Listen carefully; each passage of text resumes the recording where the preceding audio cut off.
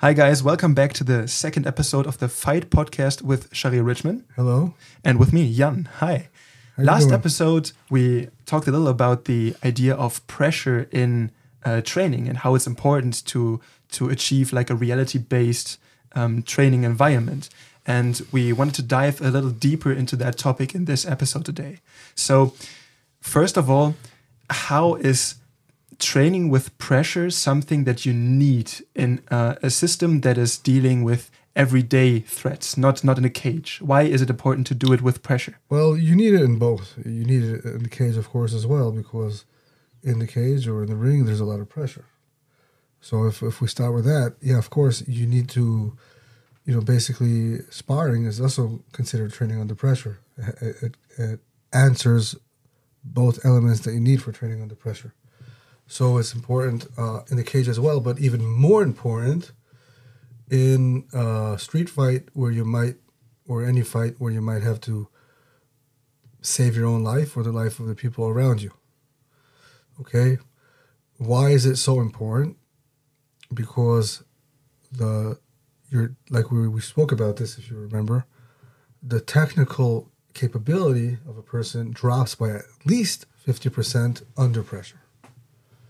So if you're not used to that kind of pressure, of feeling, and all you do is practice theoretical techniques, you're in for a big surprise in a real fight when you can't even remember your own name.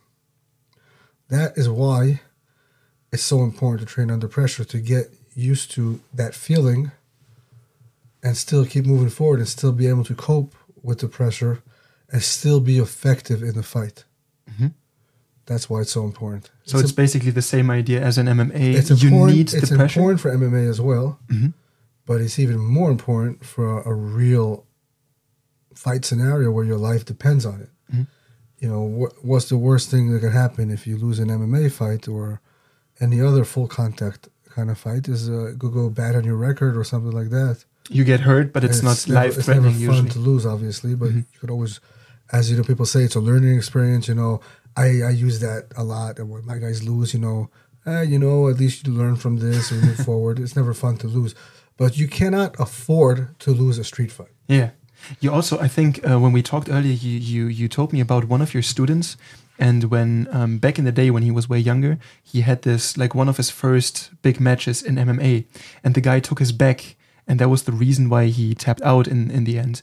And you said in later fights, no one would ever get his back because that's such a bad memory. That's the best thing that him. happened to him because since then he took it into so he's like, okay, no one's ever do that to me again. Mm-hmm. And now it's almost impossible to stay on his back. He's really comfortable there. He's looking out for it as well. I mean, he even like, here, take my back. Go ahead. Because he's done it over and over and over and over and over again since then.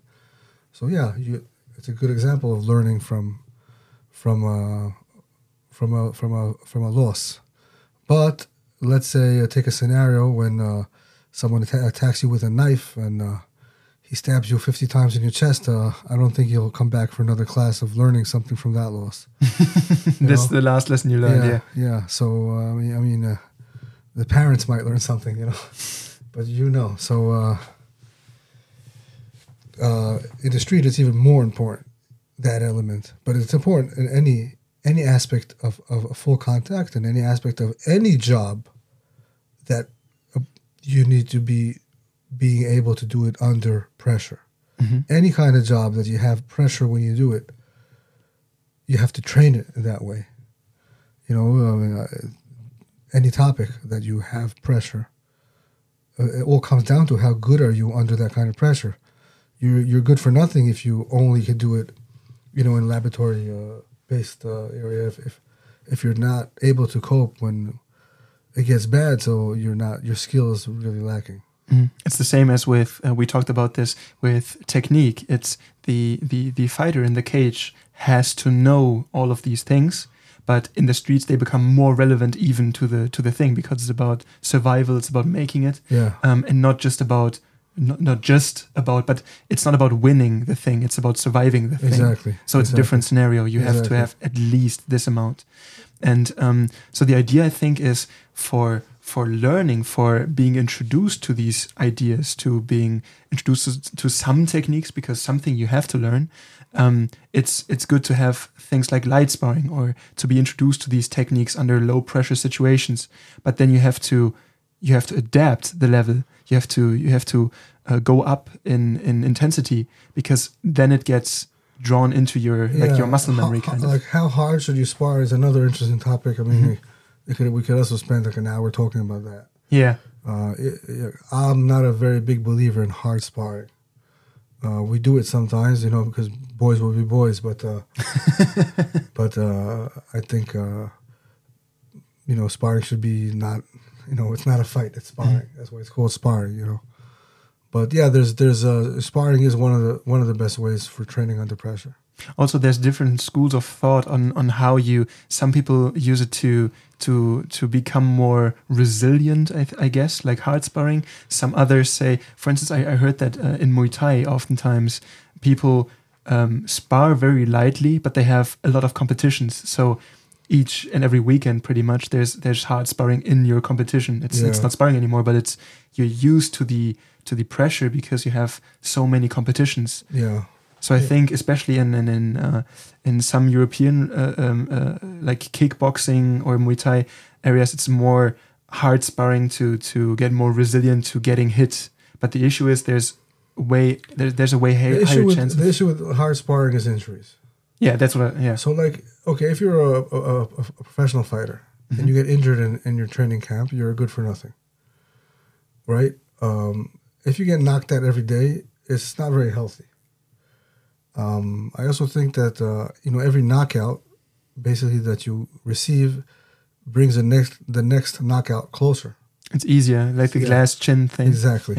So you have to be careful when you spar. You definitely have to be careful not to go too hard. I think when you go 100%, is two options. If I'm going to go 100%, I'm talking about without gear, without a helmet on, without a protective vest. 100%, it's either in the street or in the ring. But not when you spar, because there's no way you go 100% and no one's coming out injured. Mm-hmm. If you're going to go 100%, people are going to get hurt. So it should be either in the street or in the ring, but not in a training environment. Let me ask you, when you work with the military, do you also consider this, because there's a lot of, I've seen this in ICCS appear a lot of times, the aggression drills. Yeah, there's aggression drills, but they're not sparring. Mm-hmm. Aggression drills are not sparring. Sparring is a good drill for aggression as well, but I don't call it an aggression drill. Sparring is a pressure drill, right? It's like fast chess. You have to think under pressure. You have to think about protecting yourself. Think about attacking.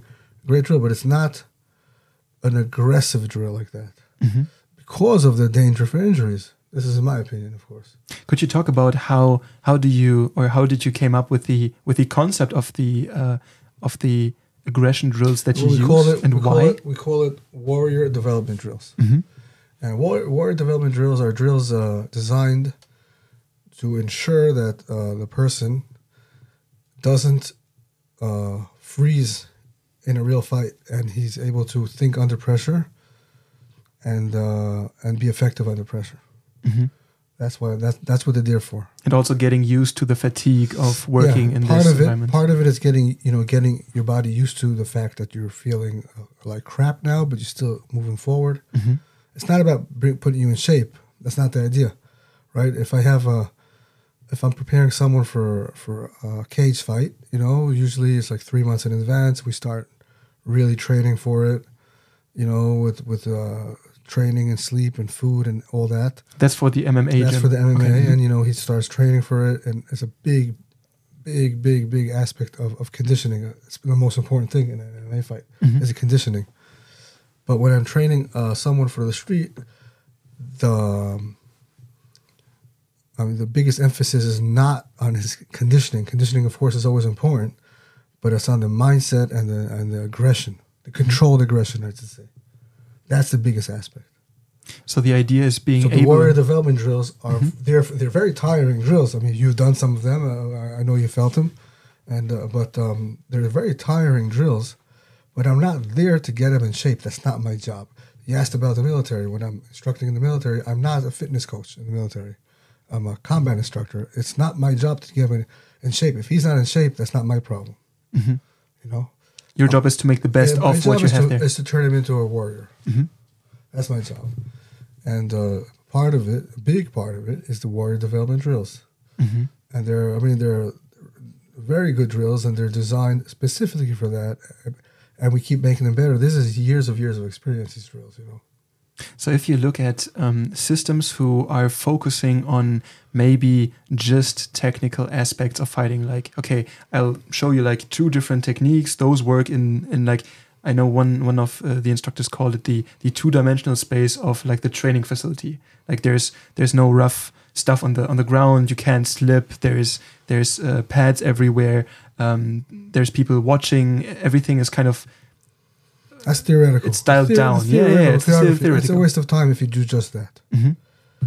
Right? If you do just that, it's a big waste of time.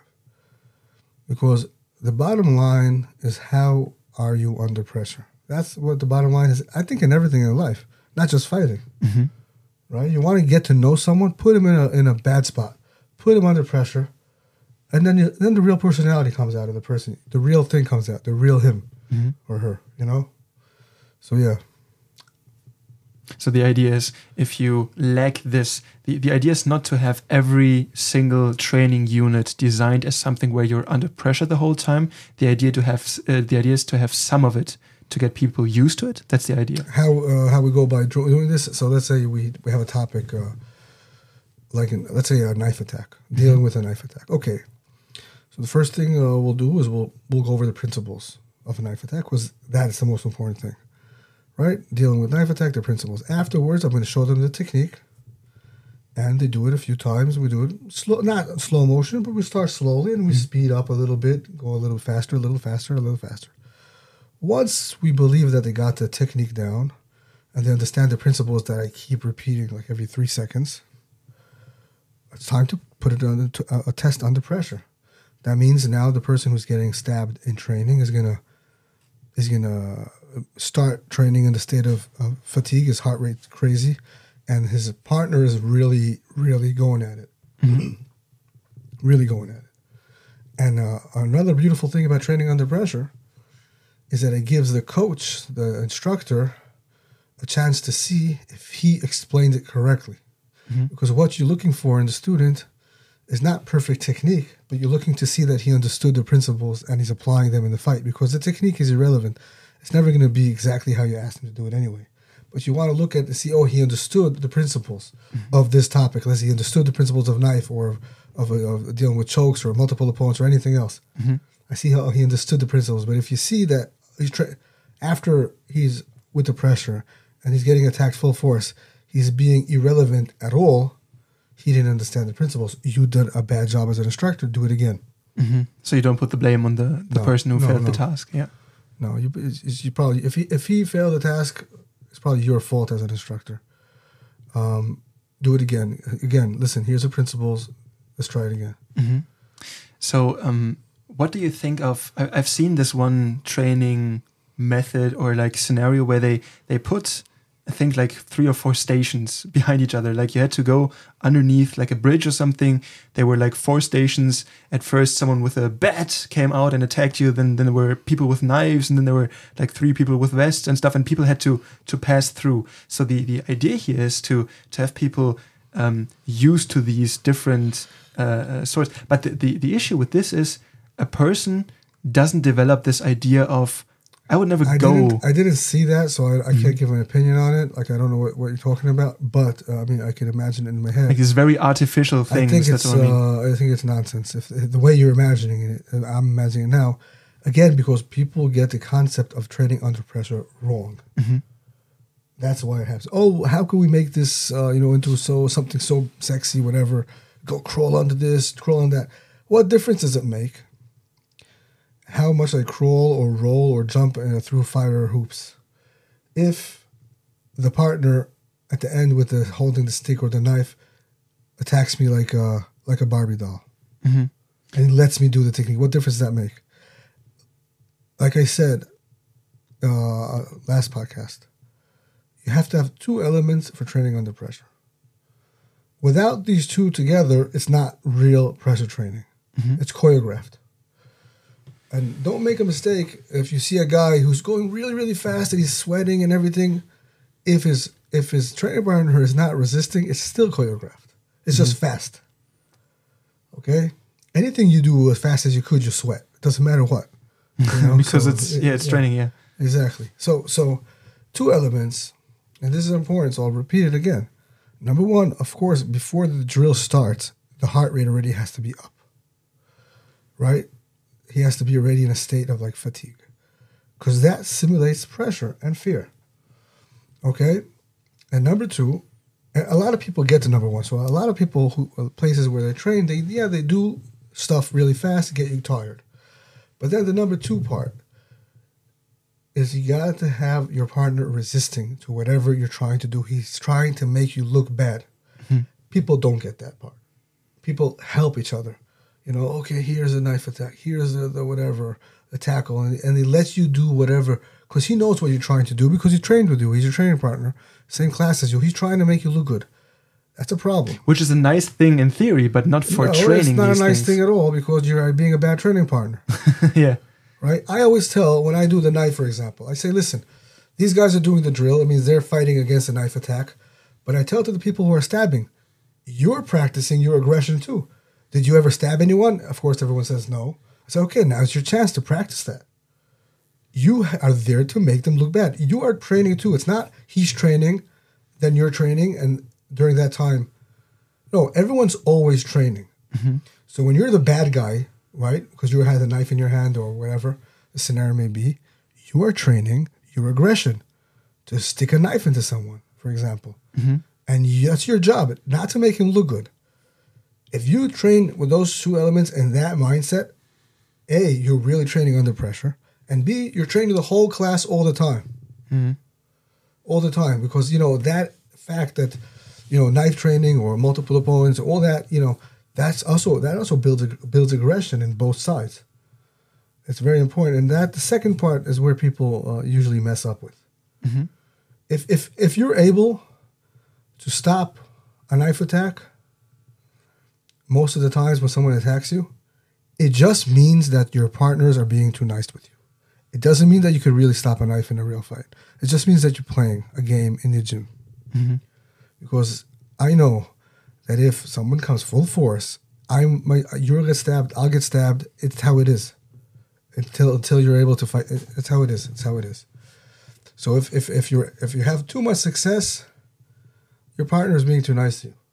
Also, it's important to realize that some of the things that may perhaps be you might agree on certain things, especially for not even consciously, but like let's say for knife attacks, you might agree, okay, I'll attack you from the front.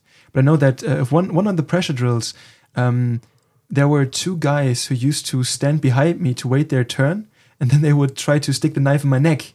And this is something where maybe other people would consider that like a bad sportsmanship or something like that. But it's important to realize this is an issue you might run into. So having seen this before is something that might in reality make a big difference.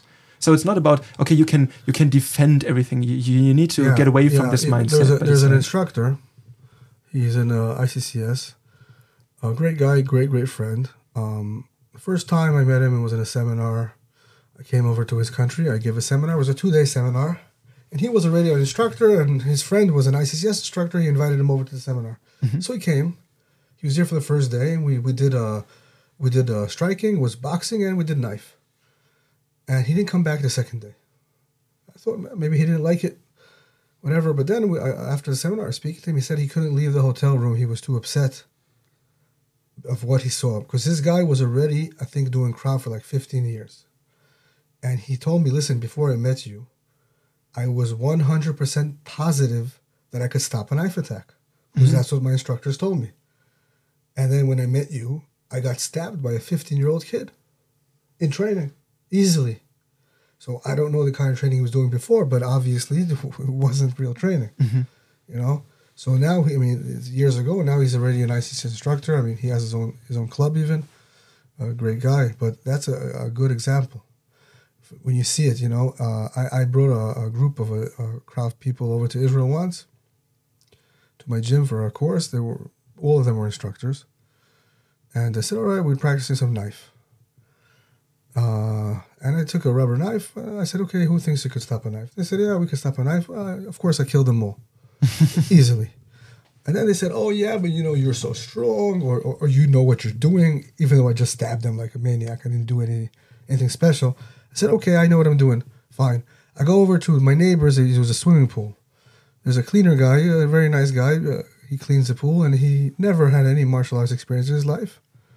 I said to him, hey, you feel like stabbing some people? He's like, yeah. Sure thing. Yeah, why not? I said, hey, here's a rubber knife. Normal question to ask. So this guy never trained, and he said, oh, whatever, I'll just do it. He went in there, and of course, he made them all look like idiots. Why? Because there was no agreements. I said, hey, he said, what am I supposed to do? I said, stab him as hard as he could. He said, okay. He didn't know who they are. He wasn't looking at their stripes. Oh, these guys are instructors or whatever. He was just looking at them like a bunch of idiots who want to get stabbed. And that's exactly what happened, because there's no agreements. And because before that day, they never trained with resistance. Mm-hmm. They thought they did maybe, but they never did. So again, training under pressure is everything in reality fighting. And reality fighting is cage fighting is a real fight. Street fighting is a real fight. But that's what it is. If you're combat is real fight. Combat, fight is a fight. If you're not able to do it under pressure, you're not able to do it at all. I don't care how you do it. Slow motion, shooting the same way. Mm-hmm. Same exact way. If you're able to put a bullet in a target, when you're taking 20, 30 seconds to shoot with your handgun, great. But that's sports shooting. Competition shooting. That's not a combat. When a guy's running at you 2 meters away and you have to put 5 bullets in him as fast as you can, that's a different scenario. That's pressure. Same thing. It all comes down to how good can you shoot under pressure? Mm-hmm. How good can you fight under pressure? That's why the warrior development drills are so important. Yeah, and it also makes you more comfortable in situation of pressure, because you're getting used to it. You're used to that. You're used to that feeling. Yeah, it's not new for you. Yeah, it's not the first time you experience pressure also, in the you used to that feeling of fatigue when you can't breathe. What happens is a lot of times you make people run for a minute or whatever, and then they already, when the drill starts, they can't really breathe, and then a guy starts attacking them, being all aggressive, and what happens is they get nervous from the fact that they're not breathing well. Mm. And then they don't feel prepared. They get screwed mentally first before they get physically. Mm-hmm. But when you get used to that you're tired and everything is okay, it's also mentally easier for you, because it's not new for you, that feeling of shortness of breath and all that. Also, when I introduce beginner students to like a pressure situation, and we haven't really, or they're new to this concept. An issue that I see oftentimes is when do I strike? When do I perform? When do I kind of get the things going that I've learned so far? And I think that's something where when you're used to this pressure, it's easier to decide these things, because you feel calmer for a longer period of time into the conflict. And I think that's important for also making the right decisions under pressure, because you're getting used to this idea of fighting is not really a preventative thing. It's something you do in the moment. And I think that's where a lot of people get this wrong. Like, I do this, I don't get hurt at all. It's not like this. It doesn't work like this. Training with agreements. That's exactly the biggest problem with reality-based training. Is that thing. Mm-hmm. They're getting people a bad habit. Okay, I do A, you do B, and that's what's supposed to happen. But that never happens that way. You do A, I do A back right at you, and I resist, and then a fight starts. Mm-hmm. Your initial technique, I think, hardly ever works. That means the first thing you try to do hardly ever works. And you should be prepared for that. In wrestling, right? First takedown attempt, whatever, there's always a kind of like a fight. It doesn't work. What makes you good is your ability to flow between position and position. Mm-hmm. That didn't work. Boom, I do something else. Same thing on the ground. Same thing when you strike, right? your ability to flow between position to position fast makes you good. And every person who does full contact understands that. Mm-hmm. They don't expect it to work right away. But then, sadly, in reality-based training systems, self-defense systems, there's one solution, this should work, there you go. And they never resist. So they can't flow between anything just because they don't train under pressure and they don't train correctly. That's very sad. So you think the issue with non-pressure based training that is supposed to prepare you for real-world scenarios is if your one solution to the problem you've learned, or let's say you have 8 different solutions from 8 different angles, whatever, it doesn't work. One of them doesn't work. There's nothing left there. There's nothing left because you can't fight. Right? Nothing ever works the first attempt. Mm-hmm. That's why you have to be able to flow. That's why you have to do a lot of sparring, a lot of grappling, a lot of wrestling, a lot of warrior development drills. Mm-hmm. It's as simple as that, you know. And it's a problem with reality-based training. It's like, okay, here's your solution. But it's not baking a cake, you know. I was thinking because we talked about this some time ago, where you said when you work for the military, you have a limited time you have with a recruit to prepare them for hand-to-hand combat, and with people in your gym or with ICCS. Maybe they're like indefinitely training with you. Maybe they're working with you for like 12 years. Maybe they just stay. Like it's a thing that continues on. And how do you make this decision? How do you boil things down to say, okay, this is what you have to know. This is what you should know if you really want to be able to fight. But how do you decide which things under pressure are more important than other things under pressure? In the military? Yeah, how do you boil that program? Like how do you prepare these people in a way that it's effective enough without having the same amount of time? So I work on the mindset. Mm-hmm. And I know if the guy has a strong enough mindset and he follows the principles and he has strong fundamentals, we work on that a lot, it's very hard to beat a guy like that.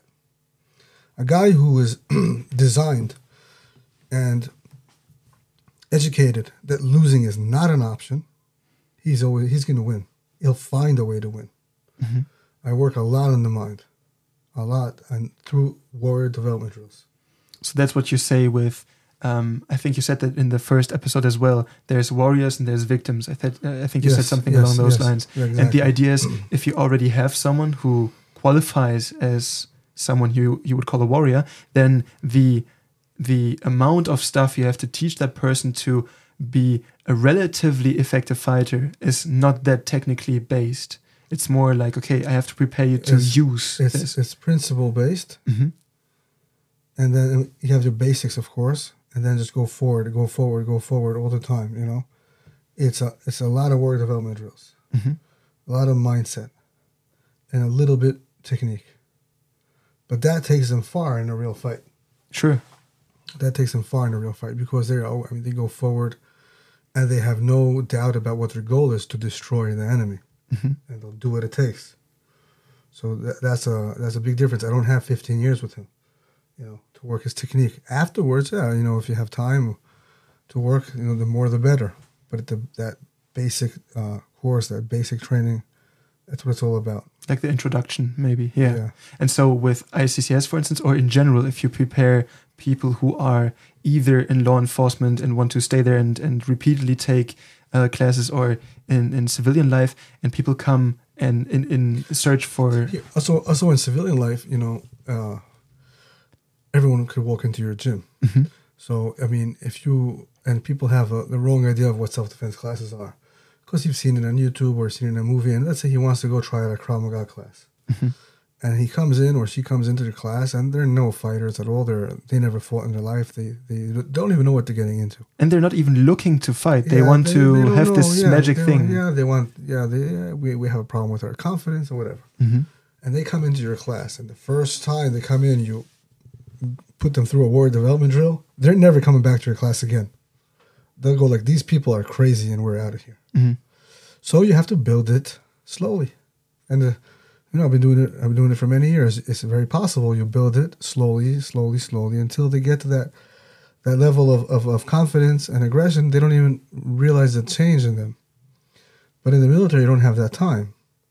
So, but the difference is in the military, the people who come to the class, they're already weeded out from the other people. So I know they all have a very strong mindset. Otherwise, they would never be in the class in the first place.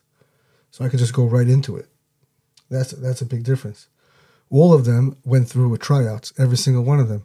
Every single one of them went through a psychology test. Every single one of them went through a physical test. Every single one of them is watched 24/7 by people, or constantly reading his every single move.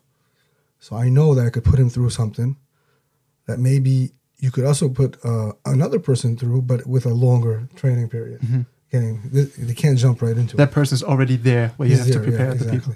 Okay, so the idea is with ICCS, for instance, people don't just jump into, okay, no, of course not. I'm going to bash our heads in. This is not what did you start with? No, we build it up very slowly.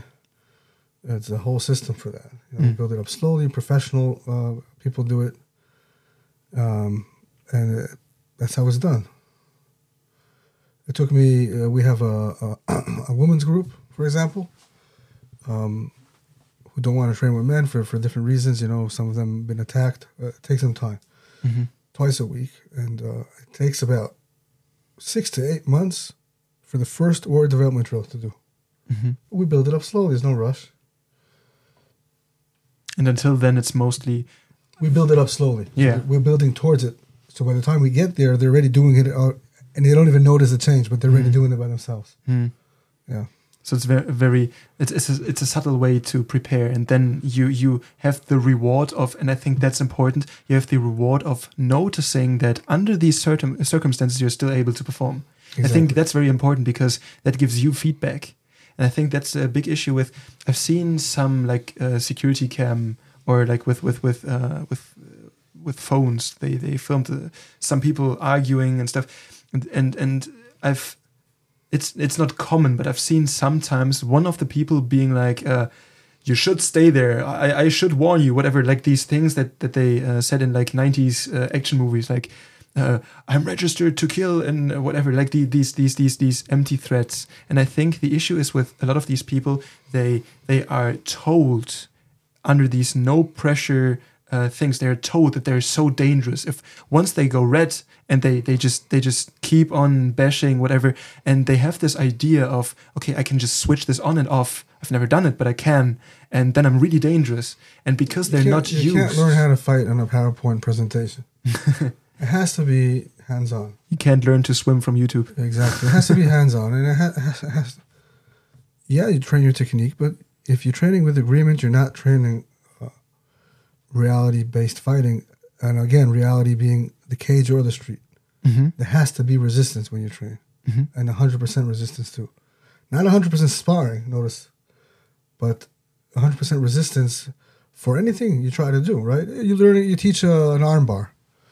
Okay, you go slowly through the technique, of course, get your hip out, whatever, your leg goes there, your hip goes there, his hand goes there. But afterwards, what? You grapple, and then he doesn't give you the arm bar. Only then you learn how to really the timing to take it. Yeah, sure. Right? It's important. And yeah, you can't learn if you just slowly.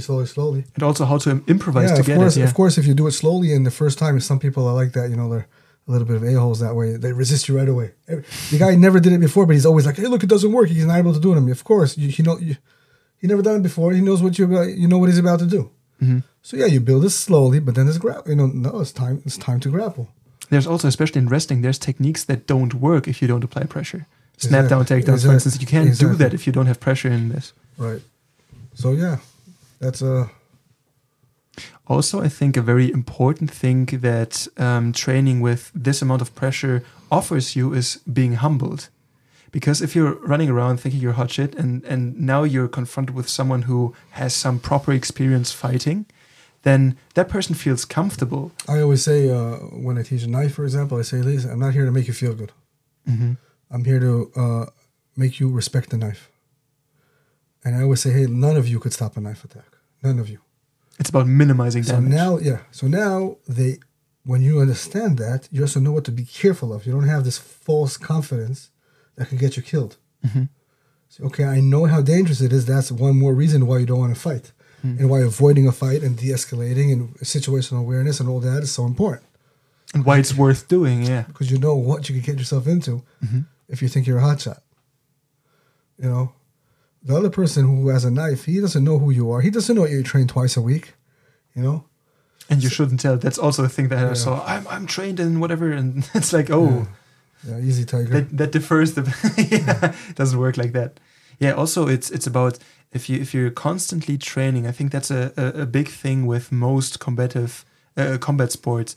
If you train against people who are way better than you, then you're always staying humble. You're not like, okay, I can kick anybody's ass. It's like you have a real approach to fighting. You have to put your money where your mouth is.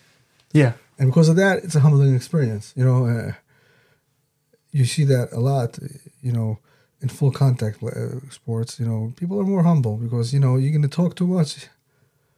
Let's go, yeah. Let's do it, you know. But only in the world of self-defense, you know, you have people who say, I'm this, I'm that, I'm the meanest, leanest person on the planet. And they never have to prove themselves because all they do is theoretical stuff. There's no one to check them. Yeah, I could stop a knife. Okay, no one's going to actually stab you, obviously. Oh, I'm doing some that. Okay, but imagine going into an MMA gym or a jiu-jitsu gym and saying, you know, I'm a world champion.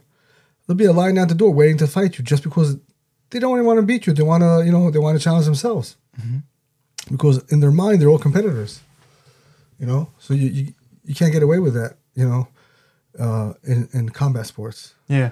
I've heard that with people who have high belts in some grappling sports, who said, okay, I'm annoyed by the level that I have because sometimes I just go to a gym just to train a little, like a stranger's gym, and just open mat things, and everyone who's just a grade below them, a belt below them, but even those who are like 2 or 3 belts below them, they wanna kick their asses because it's like proving themselves. Okay, we fought against someone, we caught someone in like an armbar, for instance, who's like 3 levels above us, and that makes for like not street cred, but it's like, okay, I did this thing. Yeah, I've seen a lot of people on the other hand who say, oh, we're reality-based fighting, you know, we do street stuff and we never spar because we kill people. It's so dangerous. Yeah, we don't spar. We can't spar. We do dirty stuff. Come on, man. Who are you kidding? You know, if it doesn't work in this ring, if you can't, it's not gonna work in the street.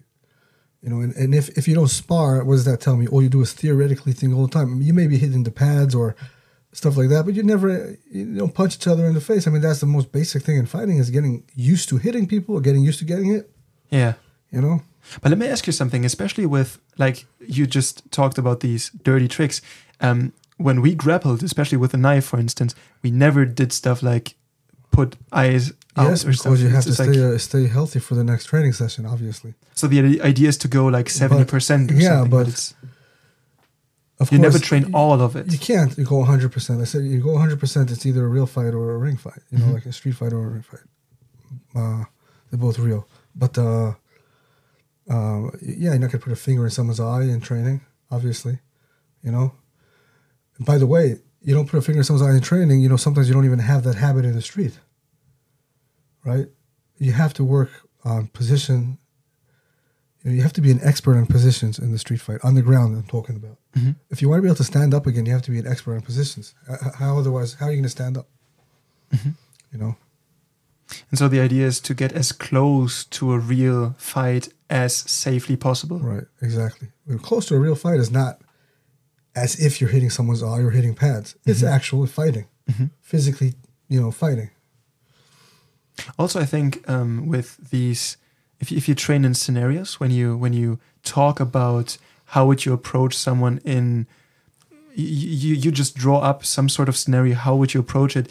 It's important that people stay loose with it, because getting creative with how you would approach it is something that you could do if you're used to the pressure. If you're scared for your life, there's very little of your thinking capabilities still intact when you're under so much adrenaline. So I think it's important to get people used to all of this so they're more loose with the situation. A lot of people that do scenario training, they're basically playing games. Like dress up. Yeah, dress up games. It's not really. There's no pressure. Again, if there's no pressure, if there's no resistance, you're not training. You're playing. Just playing a game, you know, toy soldiers or something. But it's a waste of time. To a big extent, it's a waste of time. Put the gloves on and hit each other in the face. That will get you ready for any scenario. You know? Train under pressure. That will get. We do scenario training so well, but if we do scenario training, the guy who's doing the scenario, he comes in when he's already really tired, and then he actually gets attacked. I mean, really, he gets, he gets smashed. That's scenario training, you know. And for the whole grappling aspect, because this is something that people from the like self-defense community might say, especially in MMA, for instance, a lot of the fighting takes place on the ground, and this might make sense when you're 1v1, but something that appears a lot of the time in these like in forums and stuff is the idea that I would never go down to the ground, man, because I don't want to be kicked by the next dude. And the issue with that, because you train a lot of grappling, right. Why do you do it? First of all, if you don't want to go down to the ground, you better know wrestling and grappling. How else are you gonna stop the guy from taking you down? How are you gonna stop him? And if you're on the ground, if you're not an expert at escaping positions, how are you gonna stand up again? Mm-hmm. Right? If one person wants to go to the ground, usually you go to the ground. Especially if you have zero knowledge in wrestling. So the more you grapple, the more you wrestle, the less of a chance of being on the ground you have. Right? And also, you'll be able to stand up much faster. But that's just the reality of it. Yeah, it's not good to train just the ground, and that's one of the issues I have with the grappling arts. Mm-hmm. That they useful to an extent. Useful to an extent, and also that they accept the fact that they're on their back. Mm-hmm. They accept it. Okay, now he has top position, I have bottom position. Let's bump our fists and let's fight. Mm-hmm. Which is a great sport, but it gives you a very bad habit of staying on your back. Yeah, we never accept the fact that we're on our back. Never. We'll do everything in our power to stand back up again. By the way, when you fight a guy who has that attitude and then a guy who has a grappling attitude, you see that the grappler has a problem keeping on. He has a problem keeping the guy on his back because he's always standing up like a cork. That's a problem with grappling arts. That mentality. One of the problems. So you have to have the mix of all. But saying, we don't do ground because we don't go to the ground is total nonsense. Especially when you have to think about someone who might want to take you to the ground, might feel comfortable on the ground. No one asking you. You're going to the ground, buddy. Let's go. And especially it's probably the field where someone else feels comfortable. Why else should that person take you down? It's not only that. It doesn't. You lose your balance a lot when you fight because people throw big punches. Mm-hmm. Not even you. Maybe you're a boxer and you throw good hips and all that. But a guy in front of you is a little drunk. He throws big haymakers. He loses his balance. He falls right on top of you. That's one thing. People slip. The floor is wet, or there's something. Your leg hits a rock, or multiple opponents. You end up on the ground a lot, whether you like it or not. Mm-hmm. And you want to stand up again. Well, be an expert in positions. Then you know how to stand up. Now you know how to move your hip. Now you know how to bridge. Okay, let's. Okay, now you know what the underhook is. Let's start standing up. If you don't know these terms, how are you going to stand up? What's your plan? To bench press him over you? I've heard you say that your focus in grappling, for instance, or in wrestling, or whatever it is to be able to say the other person, the attacker maybe, chooses the ground of the fight in the moment that person attacks you. So you have to be proficient enough in that area of fighting to not take the fight there. So you have to be good enough on the ground to stand up again. Exactly. You have to be good enough in boxing to not get hit. Exactly. You want to know how you want to be able to stand up. Well, know what your enemy could do to you. The first rule of combat, the first act of war, I should say, is intelligence. Learn what your enemy is able to do to you. Mm-hmm. But if you never wrestled and you think you could stay standing just because you're box, you're in for a big surprise when he shoots into your legs. What you going to do? You have no idea how fast that is. And even if you hit him on the way in, so what? So what? You think it's going to... Now you're both down, Yeah, every punch is going to knock him out? Of course not. He gets hit, he still shoots in. So, number one rule is intelligence. Know what your enemy is capable of. Know what his tools are so you can stop him. Mm-hmm.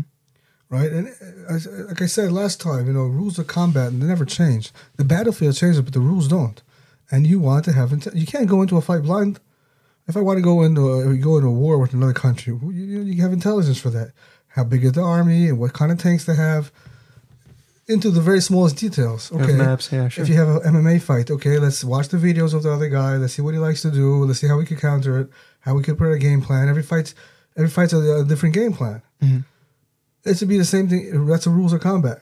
So okay, I'm preparing to fight against and in the street it's even worse because You don't know who you're fighting. Yeah. So you have to be able to fight anybody. A boxer, a wrestler, a guy who likes to fight on the ground. Maybe it's a knife. Maybe it's multiple opponents. Yeah. Okay, so what could they do? And now that I know what he's capable of, A, I respect him a lot more. And B, I know how to fight it. But if I'm just going in there blindly and saying, I kick everyone in the balls all day, no one can stop me. Well, good luck. I think that's a great summarizing point. So thank you for talking to us today. Thank you for being here with me again. And we'll see you guys next week with a new episode. Bye-bye. Bye.